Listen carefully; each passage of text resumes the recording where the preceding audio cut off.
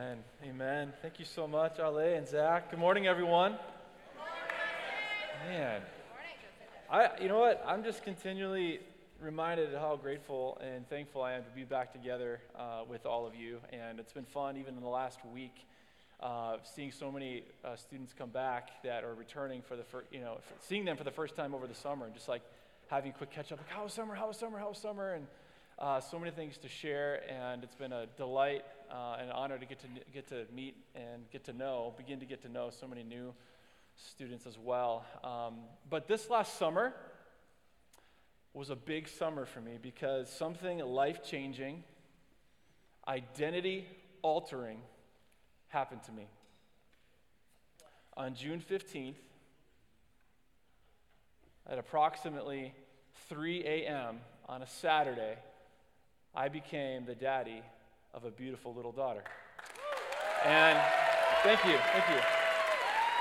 But there was amazing as it was, when she was born, we didn't know what her name was going to be.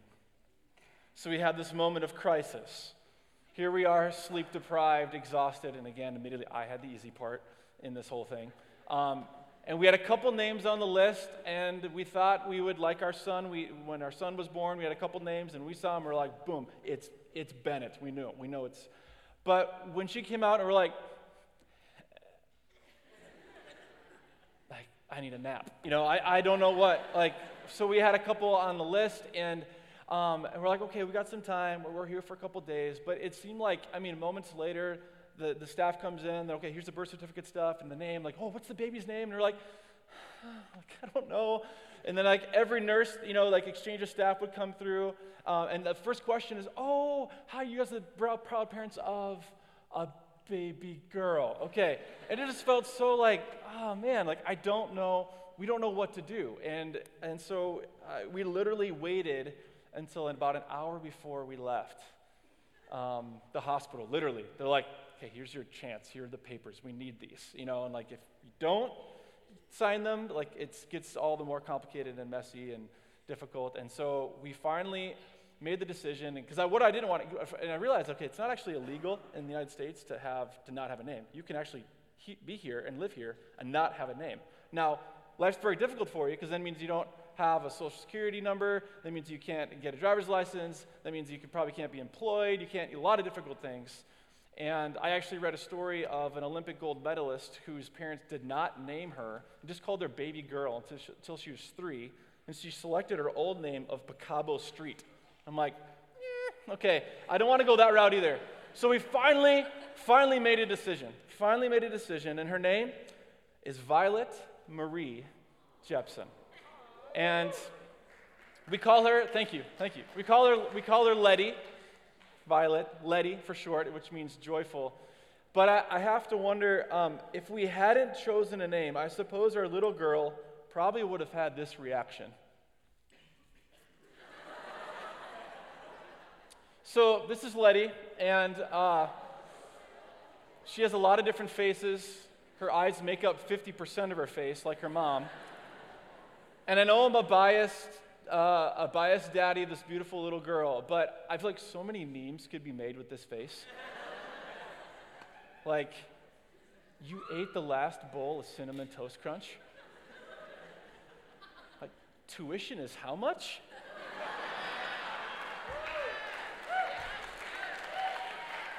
What do you mean you just want to be friends? I have to get how many spiritual development credits? Just kidding. Okay, but in all reality, we like to think that she likes her name and appreciates it and is fond with it, because this is the face we normally see. It's the smiley face version. So she's a happy little girl. She's still small enough where I can hold her like a little football. But here's the idea. Behind every name, there's a story. Do you know yours? What's your name? In fact, what's your name? That's the title of this morning's message as we begin to walk through the book of Ephesians as a part of our theme of identity, It's a series that over the whole semester.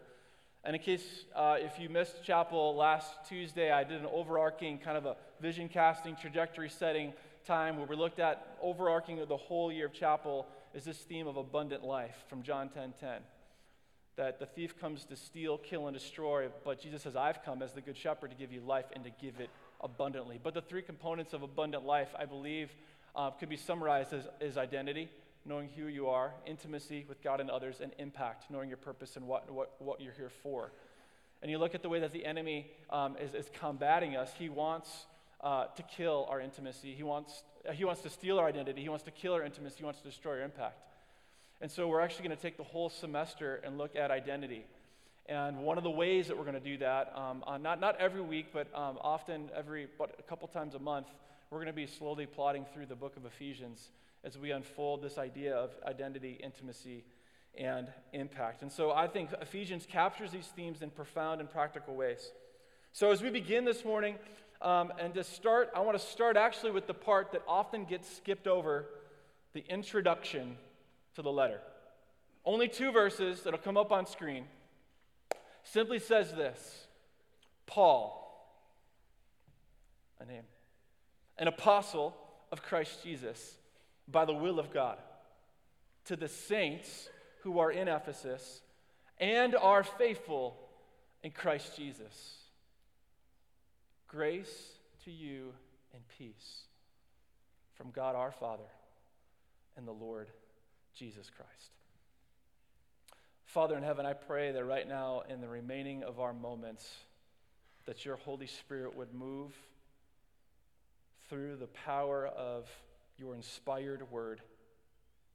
And I pray that as we spend some time simply unpacking these 2 verses as we introduce, really again, the beginning of a new year, but a new journey that we're going to be on together in chapel, set the course, help our souls to savor these words in such a way that our hearts are in alignment with Christ and that we celebrate with great joy over who we are because of who you say you are and what you've done for us in Christ. And it's in his name we pray. Amen. Now, before we begin unpacking, I want us to see that the 3 key identity truths that we're going to unpack in these 2 verses, we need to see this in the context of overarching letter. So we need to remember that when we're opening a passage of Scripture like Ephesians, we're reading somebody else's mail. And we need to remember that the Bible ultimately wasn't written to us, but it was written for us. There's a difference there. And so this idea, it would be wise for us to consider the overarching themes of this letter as we unpack the specifics of who wrote it, who it was written to, and why it was written. So I just want to give us some overarching Ephesians summary statements just to help settle us in as we begin. The letter could be divided into 2 main parts. Some have put it this way. The first half, chapters 1 through 3, is who we are in Christ, while the second half, chapters 4 through 6, is how to live in Christ. Ephesians moves from Christian doctrine to Christian duty. It moves from our position in Christ to our practice in Christ. Really, the first half of the book of the letter is what the gospel is. And then the second half of the letter is what the gospel does. Or there are those who have broken down the book into 3 main sections. That the first 3 chapters are the wealth of the Christian. The next 2 chapters are the walk of the Christian, and the last chapter, chapter 6, is the warfare of the Christian. A really, really sweet little book. If you haven't have this on your shelf, I recommend you get it. It's inexpensive, but it's short, it's powerful. By a Christian Chinese author by the name of Watchman Nee. He wrote a little book called Sit, Walk, Stand, as he summarizes some 3 key words that are repeated throughout the book of Ephesians, which conveys the 3 major ideas that we're talking about. Or to add just one more, our identity, our intimacy, and our impact. So as I mentioned earlier, we often breeze past the introduction as kind of this perfunctory portion of the letter, which it gets us going on the wrong foot. So when it comes to Scripture, we can't false start. And we need, as we dive into really what many have called the crown of the epistles. So this dynamic, this first struck me when God used the book of Ephesians in my life and during my college years to slow down and see things that I'd never seen before. I had a friend who sat across the table from me and said, Justin, I really want to get into scripture memorization. I want to invite you into that journey with me. Would you be willing to do that? I'm like, yeah, sounds good. Do you have a list of verses? He's like, I was thinking about Ephesians. I'm like, okay. I flipped over to Ephesians, and I'm like, okay, so what verses do you want to memorize? He's like, no, Ephesians. Let's memorize the book. I'm like, okay, cool. I'm like, great. How do I do that? And over the course of many months, after taking just verse by verse and repetition after repetition, the Lord began to really write these words, and as I hid them in my heart. And just so you know, I didn't quite make it all the way through. I made it through chapter 5, and then lost it, and I've tried to get it back. And as we're going through it again, my goal is hopefully by the end of our series of this together is to actually finally have it memorized. Not so I can say, hey, I memorized a book, and it took me 15 years to do it, but so that these words have become ingrained. But I remember slowing down and looking at the beginning, and just I wanted to breeze past this, and I'm going to get to the meat of it, and I want to just go right over the introduction and into the body, into the major content. But you see, the introduction initiates a connection between the author and the audience. It's like a bridge that's built to bear the weight of the truth that needs to be conveyed. It's the opening greeting is the gateway, really, to the life. It's the door that you walk into. Some have called it the salutation. The salutation is to the letter what a sweet aroma is to a delicious meal set at a dining room table. It's meant to make us salivate.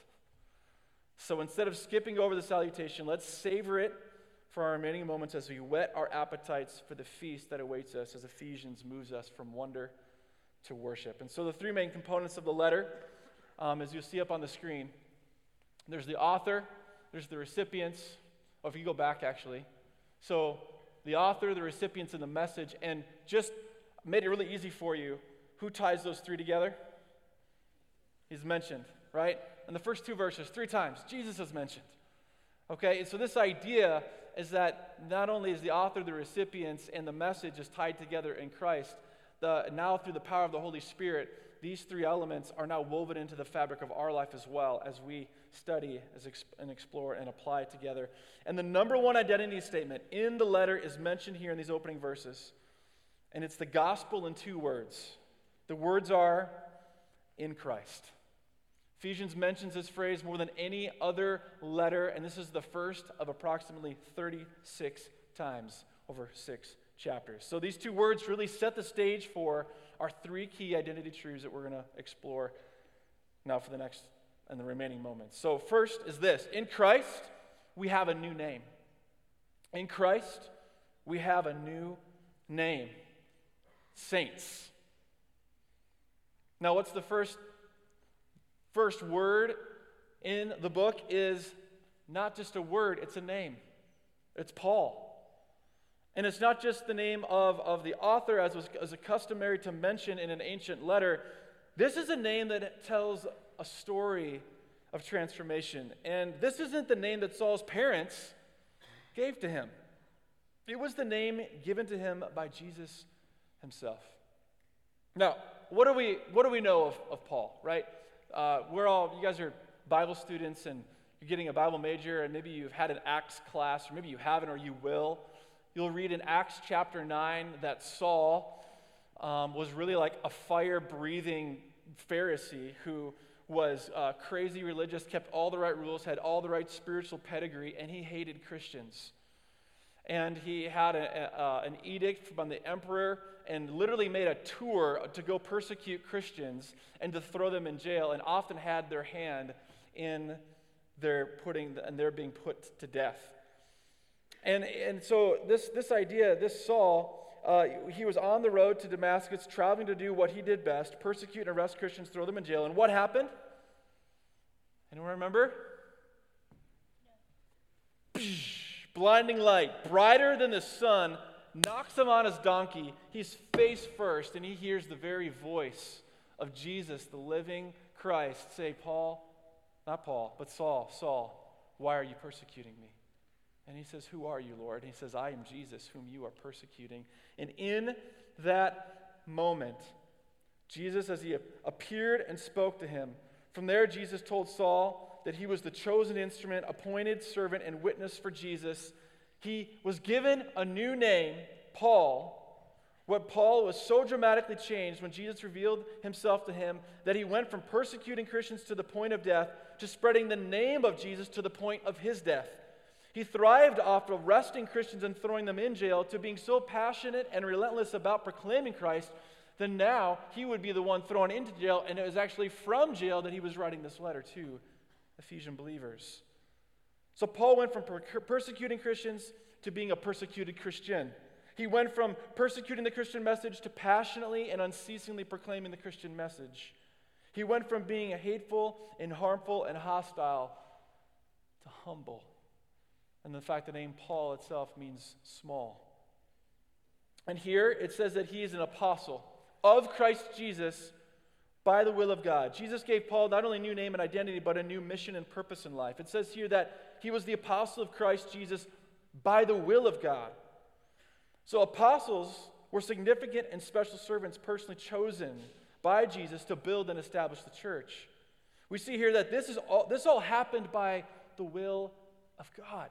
Paul didn't sign up for this. He was chosen. Paul didn't say, "Hey, someday I want to do that." This is something that God sovereignly chose and elected him to do.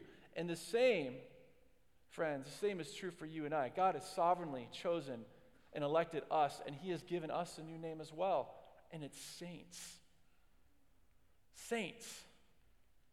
It's who we are because of what Jesus has done. Now, here's the thing. When we hear the word saints, we so often attribute that word saint, and then we'll put it saint so-and-so.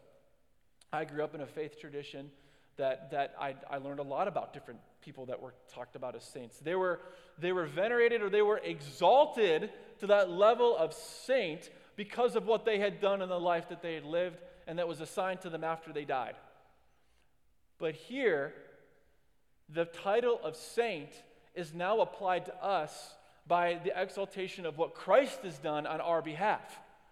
And so this word saint isn't something that's applied to the spiritual elite, to the Bible majors and to the pastors and to the missionaries. It's applied to every single believer in Christ.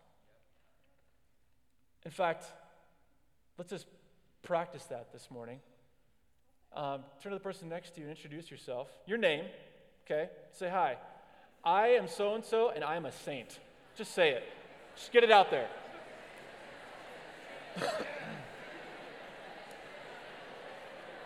Okay.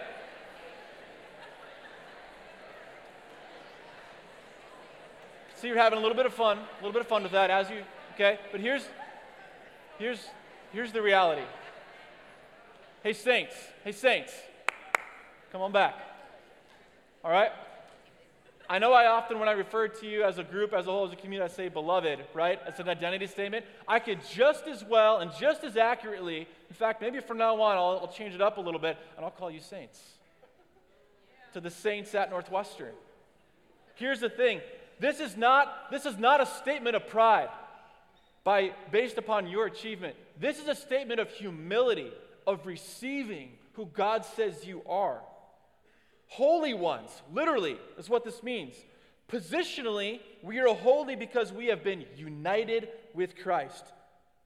Yet personal holiness is about becoming in practice what we already are in position. So do you actually believe that you're a saint? Neither do I, Capria. Okay? Most days, I don't view myself as a saint. Most days, ask my wife. She probably doesn't view me as a saint. Okay? But this is who I am. This is who you are in Christ, even on your worst day. And so I know this is this idea. Embrace this new name. In Christ, we have a new name. It's saint. And secondly, our new name carries with it a new purpose. Because in Christ, we have a new purpose. Faithful messenger. Here's the reality. You and I all have a dual citizenship. It says to the saints who are in Ephesus, or some translations even better say, who are at Ephesus, and are faithful in Christ Jesus. You see, we have a place in this world where you and I are at, but we have a position in heaven. There was an ice cream shop in Excelsior, Minnesota that I loved going to growing up. I think some of you know where I'm talking about. And it was an old house that was converted into this beautiful, glorious, delicious ice cream shop. And I remember going there one time, right at the closing time, and there was only one car in the parking lot. And I thought, oh, it's probably the owner. Everyone's left. You rush in. You're like, hey, I'm so sorry. Can I still get some ice cream? And I know you need to get home, and I know you probably, it's been a long day. It's a late night. And they're like, no, yeah, it's no problem. It's no problem. He goes, actually, this is, I work down here, but I live up there. And what they were saying is that was actually converted, that they kept the top bedroom, and the owner actually lived there. So it would say, I work down here, but I live up there. And the same is true. This is what the idea is, that you are in Ephesus. You have a place in this world, you have a position in heaven. This is where we work, but heaven is where we live. Okay, so this reality, Paul, he mentions his readers are in Ephesus. This ancient city of Ephesus was located on the west coast of Asia Minor, modern-day Turkey. It was a wealthy city, a spiritual city. It had a fascination with magic and the occult. It boasted the temple of the famous Greek god Artemis, which was one of the 7 wonders of the world. Paul started the first church in Ephesus, and now he was writing to all who are in Christ there in the city and the surrounding regions. See, Ephesians was considered the gateway to the rest of Asia, but yet God was going to use it as a gateway for the gospel, because Paul, out of all of his missionary journeys, spent the most time at Ephesians, a total of 3 years. And it says that he spent there day after day teaching in the hall of Tyrannus. If you look at Acts 19, and it says to the point where all the gospel had spread to all of Asia. But secondly, not only where you're at, a place in this world, second, to be in Christ. Again, to emphasize this, is to be personally connected and united with Christ. It's like a branch that's connected to the vine. Yeah, or as a limb is connected to the body. To be a Christian or in Christ means to be one with God and his people. So this whole key term, in Christ, again, is the whole message of Ephesians in a bud form. Paul continues to develop and expound on this key phrase, and it develops into full bloom by the end of the letter. Paul's readers are saints in Christ. They are faithful in Christ. We are not holy and set apart people full of faith and truth by any other way, rather other than in Christ. And every Christian is in Christ by the will of God. But it says to the faithful. And the idea here is to be faithfully full of faith. So there's the dual meaning in the construction of this. Is not only just ones who have faith, but ones who are faithful. You see, because when you are united with Christ, all of what he has, you have. His life is your life. His power is your power. His strength is your strength. His faithfulness is your faithfulness.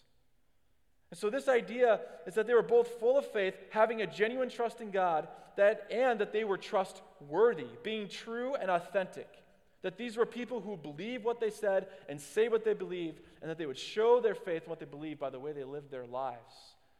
And to be a faithful messenger, because we are saved and sent as saints to the service of our Savior. There's a fun alliteration phrase, right? Okay, don't try to write that down. But that idea, we are called apart, we are set apart for a holy purpose, to be faithful messengers.